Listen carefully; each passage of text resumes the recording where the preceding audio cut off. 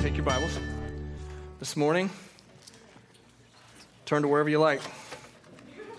We're going to see how this works. Oh, gosh. Turn to Genesis chapter 28. I am going to be talking a little bit about something that we've been talking about on Wednesday nights, and I felt such a strength on it a few weeks ago that I felt like we needed to bring it in here.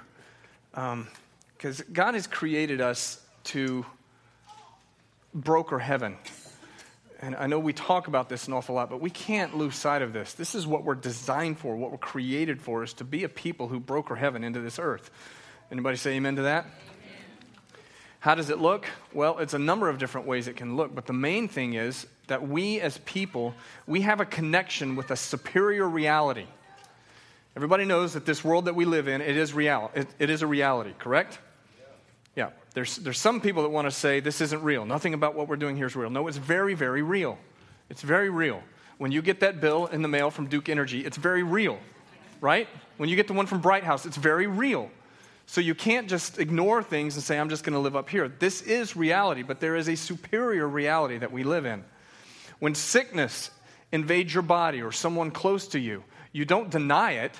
You look at it and go, yeah, that's sickness.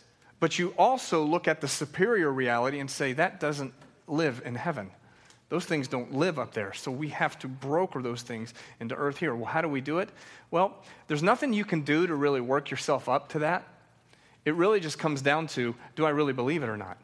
Do I really believe that there is no sickness in heaven, that there's no disease in heaven, that there is fullness in relationships in heaven, healthy relationships in heaven? Do we believe that?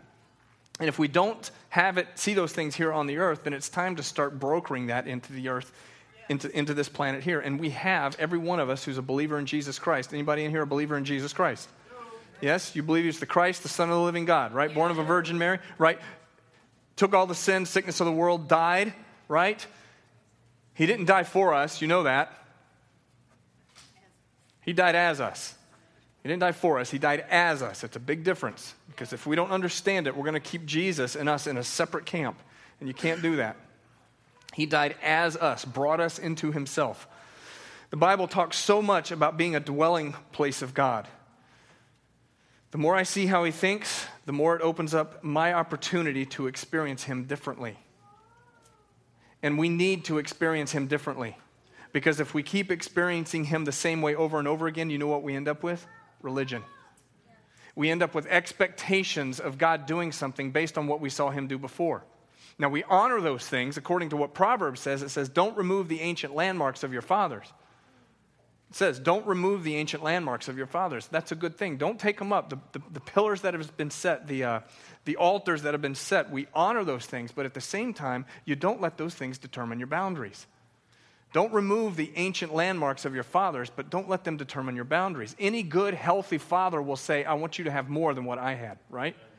So we honor those landmarks, but at the same time, we don't let them determine our boundaries. We're consistently, should be, as a people of God, pressing the envelope on what our expectations for God to do really is. Amen? Some of you are with me, some of you aren't. Okay.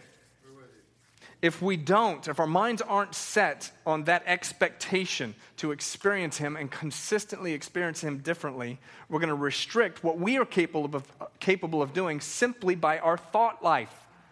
You guys know our thought life is so critically important. I have seen, I don't know what the statistics really are, but I like the one that I've seen or heard. It says that so much of life is 10% about what happens and 90% of what we do with it. 10% of what happens and 90% of what we do with it. It's the choices we make based on what comes into our life. Is this making sense? So much of our experience of heaven is not what really happens. It's what we do with what we get. It's what we do. 90% of it is what we do with what we get, what we receive from the Lord, the revelation that we get, the experiences that we have in him. They happen, and then 90% of our future, or what could happen, is based on what we're going to do with it. Our thought life is so critically important. It's the primary target of the Spirit of God in how we think. Romans 8 says that the mind that is set on the flesh is hostile towards God. The mind that is set on the flesh is hostile towards God. Come on, that's pretty strong language, isn't it? But the mindset on the flesh does not necessarily mean flesh like sin. It's just anything that's on this planet that has to do with flesh. Anything that will burn, anything that is not going to stand the test of time is flesh. Hello? So our minds that are set on those things, they're at enmity, they're at war with God.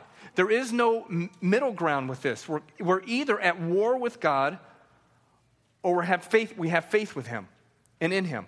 We either have faith with him or we're at war with God. If we entertain thoughts in our minds that God does not entertain, we're entertaining a lie. Pretty simple. If we entertain thoughts in our minds that God does not have in his mind, we're entertaining a lie. Are you guys with me? I'm not sure you're tracking with me. This is so critically important. We try to make our spirituality about so many different things other than this one main thing. It's the renewed mind, where we're hearing from God, being obedient to what he's saying, and experiencing more and more revelation in him by what we're putting into practice. Our growth in him, our maturity in him is not about stacking on more knowledge. We are so bad about doing that in our Western church. We go from meeting to meeting to meeting to conference to conference to conference, and it's like, it blows me away. Anybody in here like conferences? You like to go to them? It's okay if you do. It really is okay. I always have this thing in my mind, and it's been this way since I was a kid. How is it that we as the body of Christ can have conference after conference after conference, and I look at the people who go to them, and they don't look any different? What are we doing? We're loading our heads with a bunch of knowledge, and our hearts are not getting transformed, because out of the transformed heart, the life will be lived. And I can learn a bunch of stuff and hold it up here. I did that. I've grown up in the church. You guys know my story. Born on Saturday, in church on Sunday, never knew the difference. I was Christian school. Memorized chapters of Scripture for 5 years of being in a Christian school. The last 5 years of my lower education, 5 years, we had to memorize a chapter every week. That's a lot of Bible. It is. That is a lot. Somebody do the math on that. I don't even know what that is. A chapter every week. It wasn't just a verse. It was a chapter. So I had a bunch of this stuff right here. But my life looked no different than anybody else. As a matter of fact, it looked worse.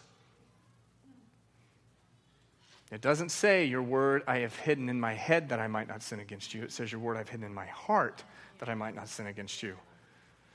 Why? All of life springs from that. Proverbs 4:23. Guard your heart, for from it spring the issues of life. All the issues that are happening in our life right now, they're heart issues. Every single one of them. Every relational issue, financial issue, you name it. You fill in the blank. Everything that has an issue in your life, it's coming from the heart. Every one of them. Jesus, when he shows up on the scene, he meets a bunch of religious people, right, who are filled with doing the right thing. And what does he say to them?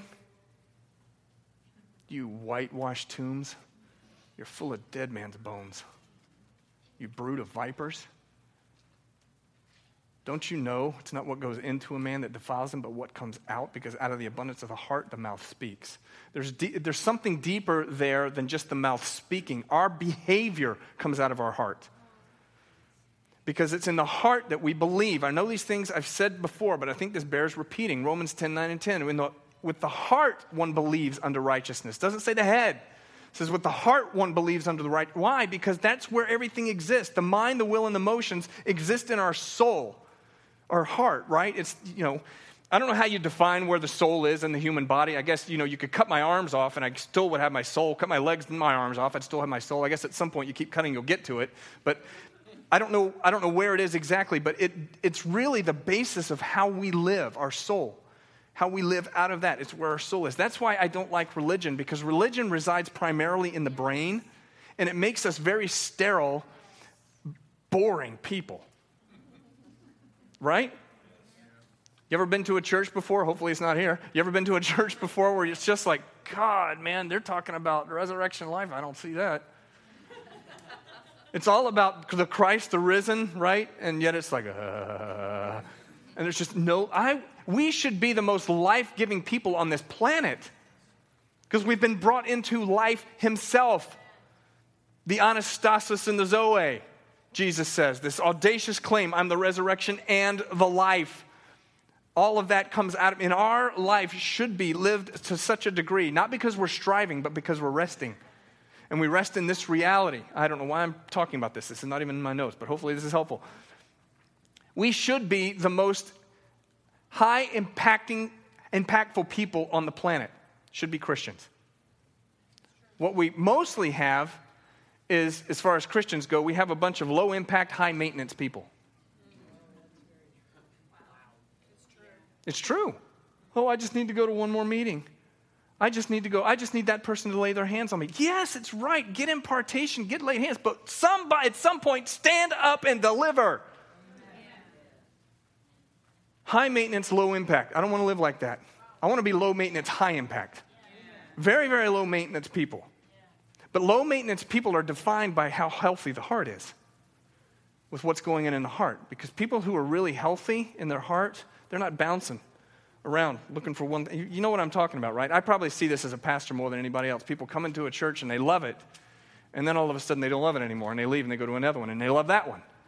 And they don't like that one anymore, and they leave that one and go to another one. That has nothing to do with the church. That has everything to do with what's going on inside of here. There's a health issue going on, a heart issue inside. So all of this has to do with what does it look like for us to be like that? It starts right here in the mind. Joyce Meyer, you guys familiar with her, wrote a fantastic book called The Battlefield of the Mind. Has anybody ever read that? Stellar piece of work. There have been other things that have written since then that have done a great job, but I believe this to my core, that the issues of life come out of what goes on in here. And you guys know what I'm talking about.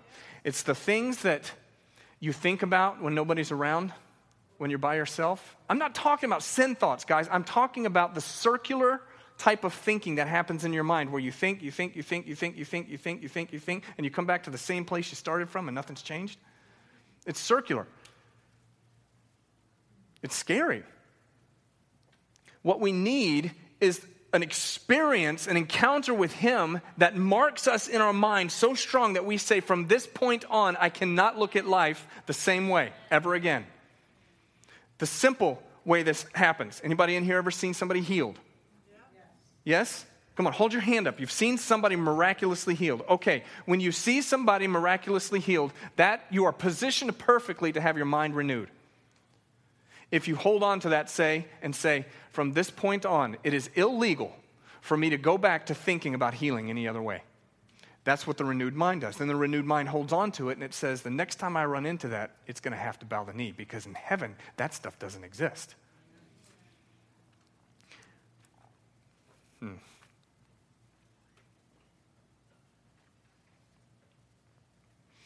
Here's how we get in trouble. Everybody would agree that Jesus has all authority, right? Right? Jesus has all authority. Satan doesn't have any, right?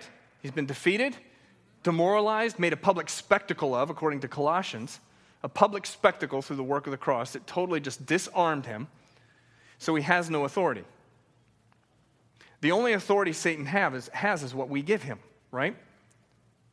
Well, how do we give Satan authority? Does anybody in the room walk around going, Satan, where are you? I want to give you something. Nobody does that, do they? Nobody's looking for Satan so they can go, let me take my authority and give it to you for a while. It doesn't work like that. Here's how it works. Satan is constantly in your face talking to you. He's constantly like this. He's just staring you down, and he's talking to you, and he's saying, hey, you know what? I need to do this. Because he doesn't come even in third person. He comes in first person. I need to do this. I should think this. I should go over there. I should not do this. You hear what I'm saying? Thank you. He's like glowing red right now. He talks to you and talks to you and talks to you and talks to you until you finally agree with him. And the minute you agree with him, in the agreement, you say, here's the authority. Why? You believe the lie, you empower the liar. That's right. Yeah. How many of you guys know that if somebody comes to you with a lie and you just know that it's absolutely not true at all, you know how that person is absolutely powerless in your life? It's the same way with the enemy. When he comes with a lie, he has no power until you believe the lie. As soon as you believe the lie, you're going, here's what we do. We take a little hall pass, and we write Satan a hall pass, and we say, here, go run around in my mind for a little bit. Just wreak havoc up there for a little bit, because I'm going to agree with what you're saying right there. We do it all the time, don't we?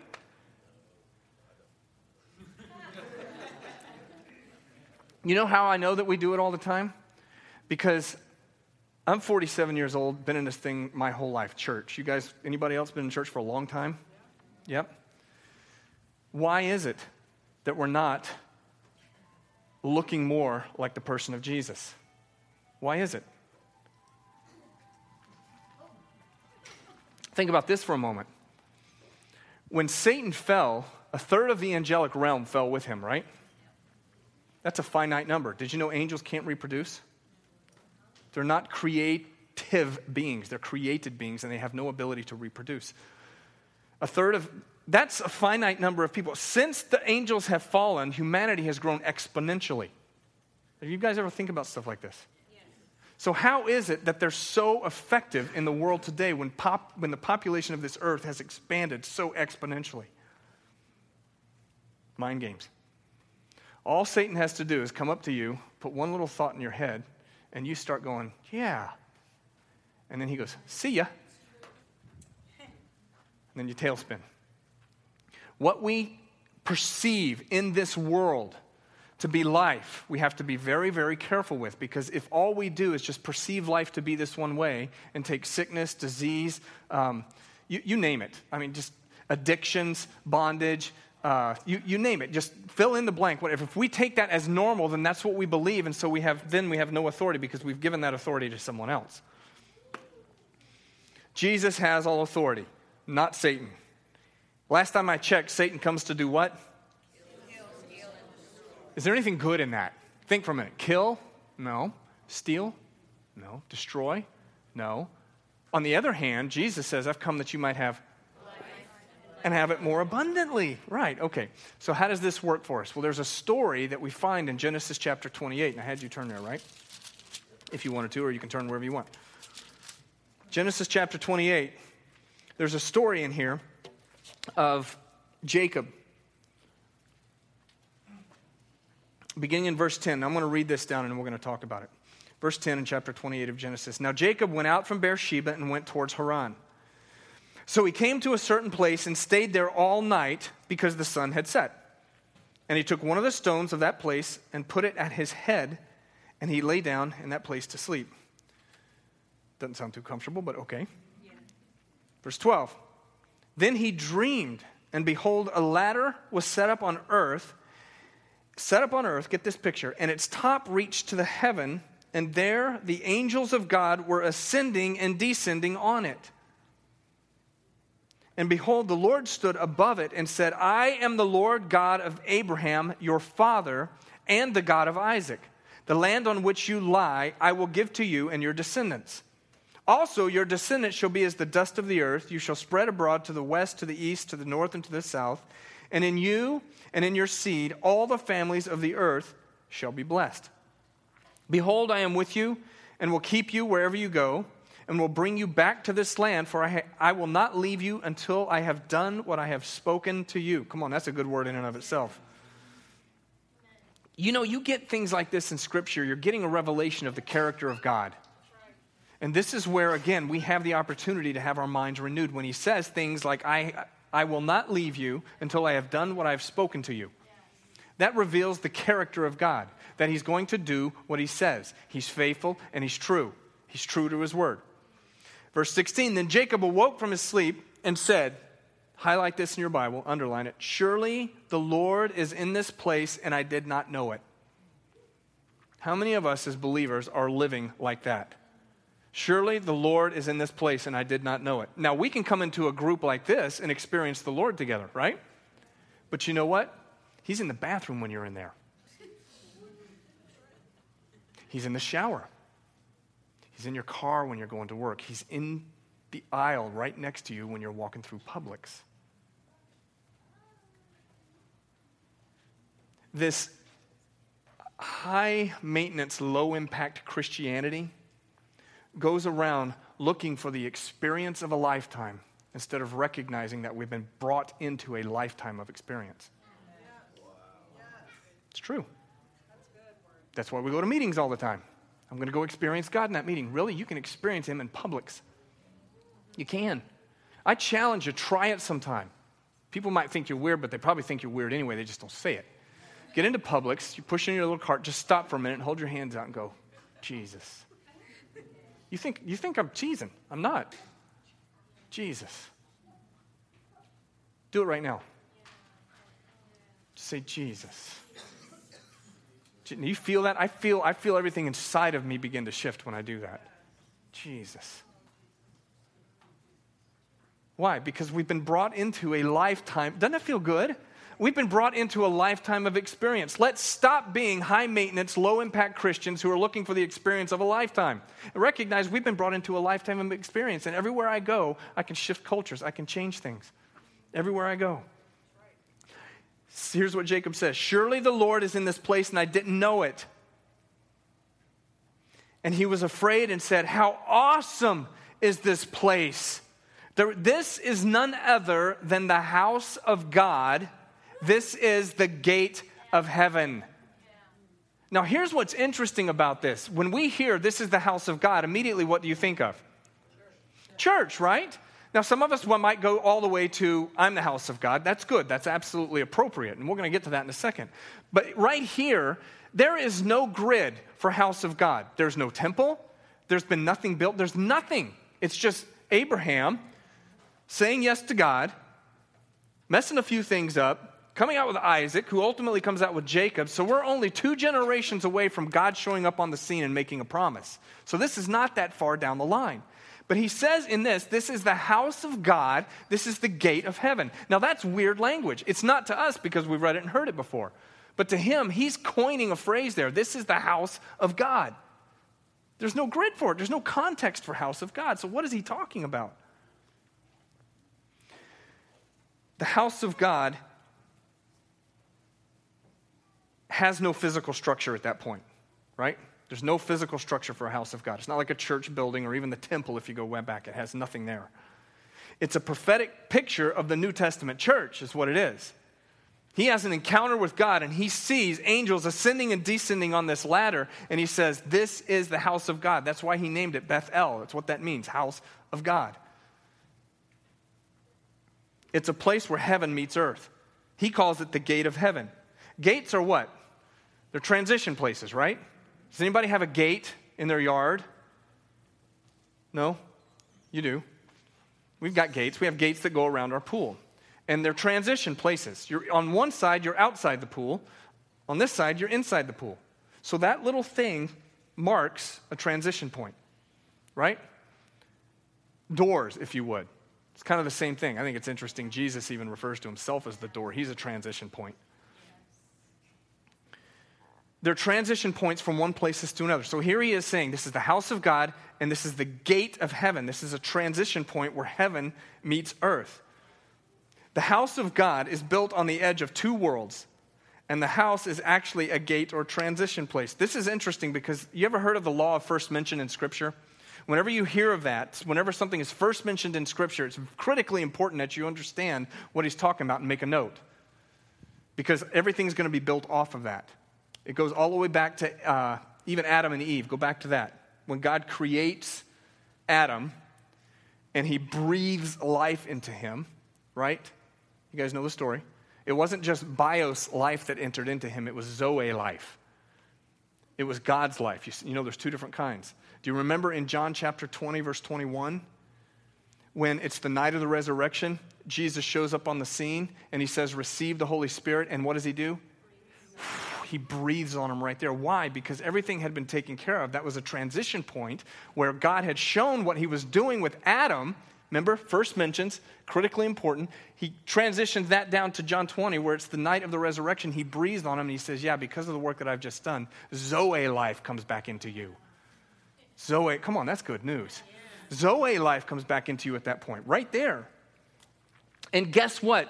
Did anybody in here have God breathe on you? Well, you have, but I mean, literally, did God come and breathe on you? Well, he didn't in the sense of he didn't breathe on you. He did it into Adam and then breathed life into everybody, right? Of course, there was the fall. There was the distraction where they were still bios alive, but not Zoe alive anymore. You get down to the cross, transition point again, and he says, yeah, you're still bios alive, but you're not Zoe alive. I breathe on you, and now your spirit man is alive. Come on, this should help us. This should really help us. Why? Because we, as Christians, we live a lot with an exclusive Christianity instead of an inclusive Christianity. We look at people in the world and say they're lost and they're not alive, when actually they are alive. They are alive. spiritually alive. When he breathed on us, and when he breathed on the disciples, he brought life. Are you guys still with me? He brought life into humanity. It wouldn't make sense for God to say, I'm only going to breathe life on those who believe in me, because it says in John 16 that he sent his Spirit into the world to convict the world of sin and of righteousness and of judgment. And if they're spiritually dead, how do they hear the Spirit? They can't. How do I know lost or unbelievers are spiritually alive? Because there's a counterfeit spirit. You guys still with me? And it's real easy to succumb to that, because remember, he gets in your face and he talks all the time. And he gets people to agree with him. But they have the same ability to hear Holy Spirit, and that's what he does. He comes. Okay. So this is what happens. He breathes, we see this right here, house of God. Then we get into John chapter 1. I'm not going to make you turn there for the sake of time. But John chapter 1 is where he's unpacking Jesus showing up on the scene, and it says, he came and tabernacled and dwelt among us. We're familiar with the scripture, right? That word, he dwelt, literally is tabernacled, which is what? House. It's a house, right? Tabernacle was the house of God. You look at the tabernacle of Moses, right? Where did God live? Inside there, right? Holiest of Holies, Ark of the Covenant, mercy seat, all that stuff. He lived right there. David comes on the scene. He has his tabernacle. Ultimately, through Solomon, we have the temple built. The ark ends up back in the temple there. Where was the presence of God? On the mercy seat, right? That was the house of God. But it says of Jesus, when he shows up on the scene, he tabernacled, or he housed among us. By the end of John chapter 1, we see Jesus having a conversation with Nathanael. Again, I'm not going to make you turn there, but Nathanael is one of the dudes that hears about Jesus through his brother, Philip. And Philip says, dude, come check this Jesus out. He's awesome. Now, Nathanael is a Jew, and he's like worshiping God, and he's like, I'm really all about looking for the Messiah. So Nathanael shows up on the scene, and Jesus is having this conversation with him. And he says to Nathanael there, you're one of those that in whom there is no deceit. That's wonderful. That's great. And he says to Nathanael, you will see angels ascending and descending on the Son of Man. Why? Because the Jacob's ladder that he saw was a prophetic picture that was ultimately leading to the person of Jesus. Now Jesus says, I'm on the scene. Now I'm a transition point. I'm a transition point, and you're going to see angels ascending and descending on me. I think what's really interesting is you get 2 chapters later into John chapter 3, and here he is Jesus having the conversation with Nicodemus, right? Nicodemus, another Pharisee, comes to him at night because he's scared. It's the first Nick at night.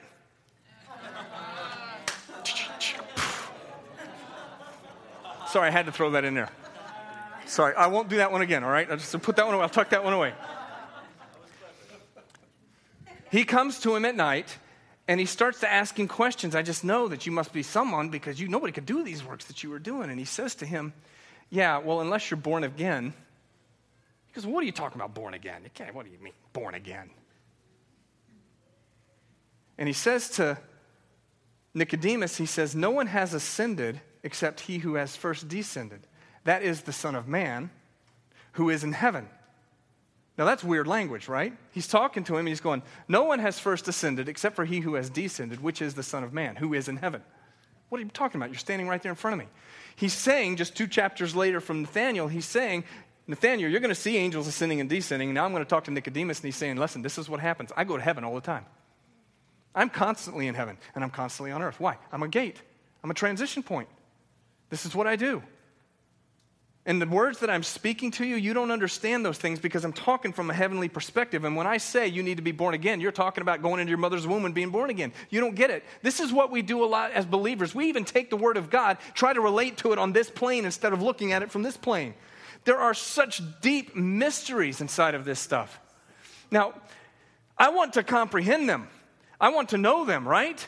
I want them to be into my intellect, but I can't primarily get the word of God from my intellect here. It's got to start here and then move up into my intellect. Because the things of the Spirit are spiritually discerned, 1 Corinthians says. The things of the natural man, he can't receive them because they're foolishness to him. So they have to come into the heart first and then move up into my intellect. But I also have to hold on to this fact that there's a lot of things that I comprehend by this experience of God coming in here and then it moving into my intellect. But there's a lot of things that I don't comprehend. And I have to be okay with that. I'm not interested in trying to comprehend everything that's in the Bible. I'm interested in trying to apprehend everything that's in the Bible, because I can hold on to it and not necessarily be able to explain it. How do you explain to someone your salvation experience? How do you explain to them if you got healed? How do you do that? Can you do it? It's difficult. You can use your words, but somebody could hear your words and go, I don't know what you're talking about. That doesn't make sense to me. How did you get healed? How did you get healed, Carl? You explain it to somebody and they go, how does that work? And you're like, I don't know. It just worked. You guys remember in John chapter 9, Jesus heals the blind man? The Pharisees are all freaked out. Who did that? Well, Jesus did. Well, what did he do? He just said, be healed. They keep questioning him, trying him. They can't get anything out of him. They go to his parents. His parents are like, I'm not messing with you. You want to ask him something, you go talk to him. He's of age. He's old enough. He's an older man. You talk to him. So they come back to him again. And he's like, I don't know what to tell you. Do you guys want to be his disciple too? All I know is I was blind and now I see. Oh, it makes sense, doesn't it? They're trying, how did this happen? Who said that? Who did? They're stuck on this plane trying to figure things out when the reality is heaven broke through because he's a gate, angels ascending and descending on him, and he's just speaking what the Father is saying to him, and it creates a whole new reality right there. That's how it functions. John chapter 13, he says that chapter 3, no one's ascended except he who is descended. Now let me take this a little bit fast forward. Acts chapter 2. Here we have something happening again. And by the way, that's not just why we call this church Acts chapter 2. There's something in it, but it's like, I'm not hearkening back to a time. That's not why this church is Acts chapter 2. I'm not hearkening back to a time. It's something that centers us on the value of people coming in together in obedience to Jesus, because he said, wait till you don't leave till you get Holy Spirit. And then when you get Holy Spirit, don't wait anymore, you go.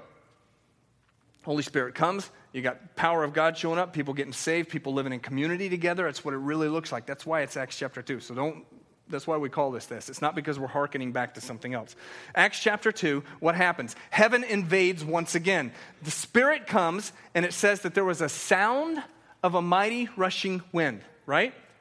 A sound of a mighty rushing wind and what? Tongues of fire. So we got two things happening here. This sound, wind. Didn't say that there was wind. It says there was the sound of wind. And then fire comes and lands on people's heads. Why is this important? Hebrews chapter 1 and Psalm 104 talks about this. When it comes to angels, it says that they are wind and they are fire. Now, what was the giving of the Holy Spirit onto the church? It was the empowerment, right? So it moved from Jesus ascending and descending, angels descending and ascending and descending on him. He's moving all the time to now all of a sudden the believers come together. Spirit comes, lands on them. What happens? Now you got angels ascending and descending on them. Why? Because that's what it says. Psalm 1. Angels, they're wind and they're fire. Jesus has this interesting thing, this interesting way of doing life. He comes on the scene and he shows us this is what it looks like. This is what heaven looks like. This is what heaven looks like. This is what heaven looks like. Now, tag, you're it. You do it. That's what he does. The renewed mind allows us to grab hold of this perspective and live from heaven towards the earth. The unrenewed mind has you living on earth begging him to invade. Wow. It's true. The unrenewed mind will always take what should be a declaration and reduce it down to a petition. It always will. What should be a declaration, the renewed mind, what should be a declaration, the unrenewed mind sees it and turns it into a petition. God, would you please come again? God, would you please heal? Do you ever see anywhere in Scripture where we're supposed to pray for somebody and say, God, would you please heal? Why? Because he already gave us a direct command. It says, heal the sick, raise the dead, cast out demons, make disciples. So our words are important. That's why I even encourage people when we're praying, and we're praying for healing. If you've been around me long, you hear me do this a lot. When we get to a point where we're praying for healing, I just tell people, declare it. Say, be healed. Don't slip into the, oh God, would you please, that is a lack of identity, a lack of the unrenewed mind. It's just taking place and it's steering us into place. We find ourselves with an unrenewed mind asking God to do things that he's already done. We do. We ask him to do things that he's already done because our mind hasn't been renewed.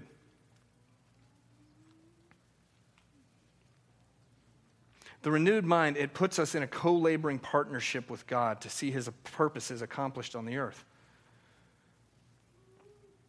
When we gather in here on Sunday mornings, you'll hear me say at worship, it's not the precursor to what we do, it's the main event. Because I'm looking for it. If Psalm says he's truly enthroned on the praises of his people, then I'm looking for something to happen. I want to know, God, what are you doing? I'm listening, I'm paying attention. And when we come together, it's more than just hanging out and singing happy songs. We are a gateway people. Do you know that? You're a gateway. You're a gate now that has the ability to be able to open up and let heaven pour right through you into this earth right here. It's part of what we're doing with the school, with the OSSM. I sit in on a few of those classes, and I'm like, man, this is rich. This is alive. I feel a presence inside of that I don't even feel in here on Sunday mornings. It's not a bad thing. I'm not saying that. I'm just saying there's something very alive in what's happening with these students on Tuesdays and Thursday nights. It's very rich. It's very, very powerful. It's kind of like the line between heaven and earth is so thin anyway. But it's kind of like it becomes so transparent in here on Tuesdays and Thursday nights. It becomes so like, oh man, I don't even have to mention to you what's going on right now because you see it just like I see it. You see what I'm talking about? It's like when you've been on the same page, it's so clear. It's like, yeah, we know what's happening in the room right now, and we don't even have to talk about it. We do, but there's that sense there of nobody needs to convince anybody of something happening. It's just happening, and everybody sees it. When we pray on earth as it is in heaven, when we pray that, your kingdom come, your will be done on earth as it is in heaven, we start to recognize that we're not sitting here begging God to come down, that we're sitting with him, heavenly places, on earth as it is in heaven. Because I'm so connected there. My mind is so renewed. That's the only reality that I'm seeing.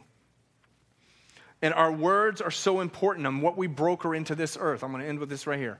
Our words are so critically important with what we broker into this earth. So when somebody's sick or something's wrong, the first words out of our mouth shouldn't be, well, that's too bad. Man, well, I know those things happen. Right?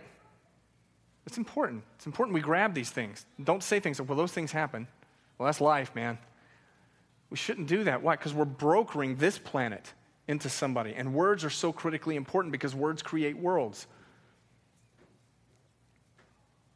Jesus became flesh on this planet, took on form of a man, but when he spoke, his words became spirit. That's why he said, the words that I speak to you are spirit and life. So when we speak, we're not just saying something that the intellect understands, we're bringing spirit right into it. The words that I speak, they're spirit and they're life. How else are we going to release that spirit realm? When we say what God is saying because of our awareness, we're connected to it. When we say what God is saying, we change people's options. If we just simply say, well, that's too bad, that's part of living in this life, we haven't given them another option. But when we speak from heaven and the Spirit comes alive, we change their options, and then they have the ability to choose. We're presenting a person, not an idea. It's not just an idea, it's the entire person that's coming. When words become spirit, it makes a decree that comes in, and it starts to change the atmosphere around us. Everybody stand up with me here.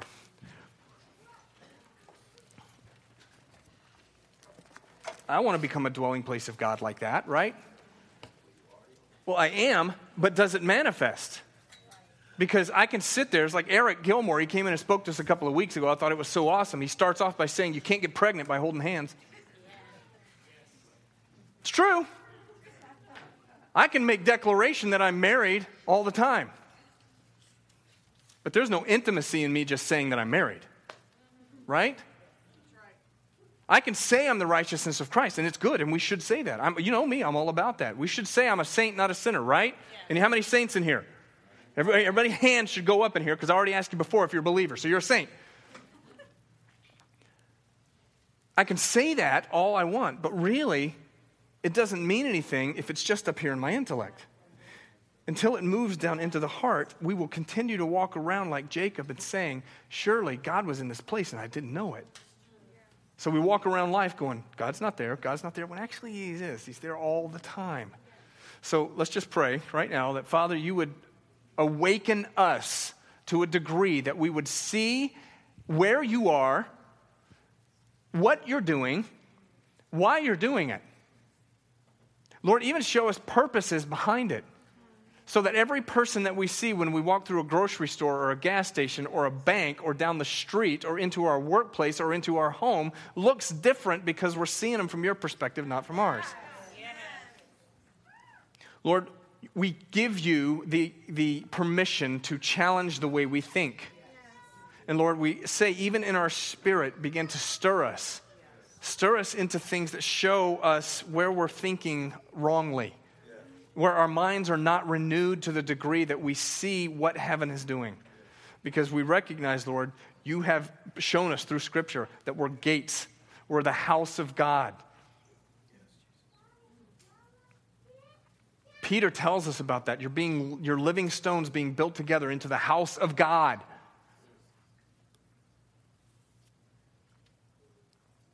Lord, I just say even the awareness of the angelic realm to be heightened. Lord, I want to know what that angel is. I want to know his name, that one that follows me around. I want to know his name. I know I've seen him. He's blue. But I want to know his name. I want to know what he's doing. I want to know what his assignments are, Lord. Because, Lord, I can hold you to this because even when you covenanted with Abraham, later on you went back to him and said, talked amongst yourself as the Godhead, and you said, we can't keep this secret from Abraham. We need to tell him what's going on. So, Lord, tell us what's going on. And we choose to take it, Lord, not as something where we just play with it, but we let it renew our minds, Lord God. We let it renew our minds so that we're not wired in such a way that we think like this world any longer. So we don't think any more like this world. We begin to think like heaven so that way we can say, let your kingdom come and your will be done on earth as it is in heaven. Say that with me. Your kingdom come, your will be done on earth as it is in heaven. Now do it like this. Your kingdom come, your will be done on earth as it is in heaven. Yeah, come on, that feels good, doesn't it? Because that's where you live from. Stop trying to get into heaven. What happens to a believer when they die?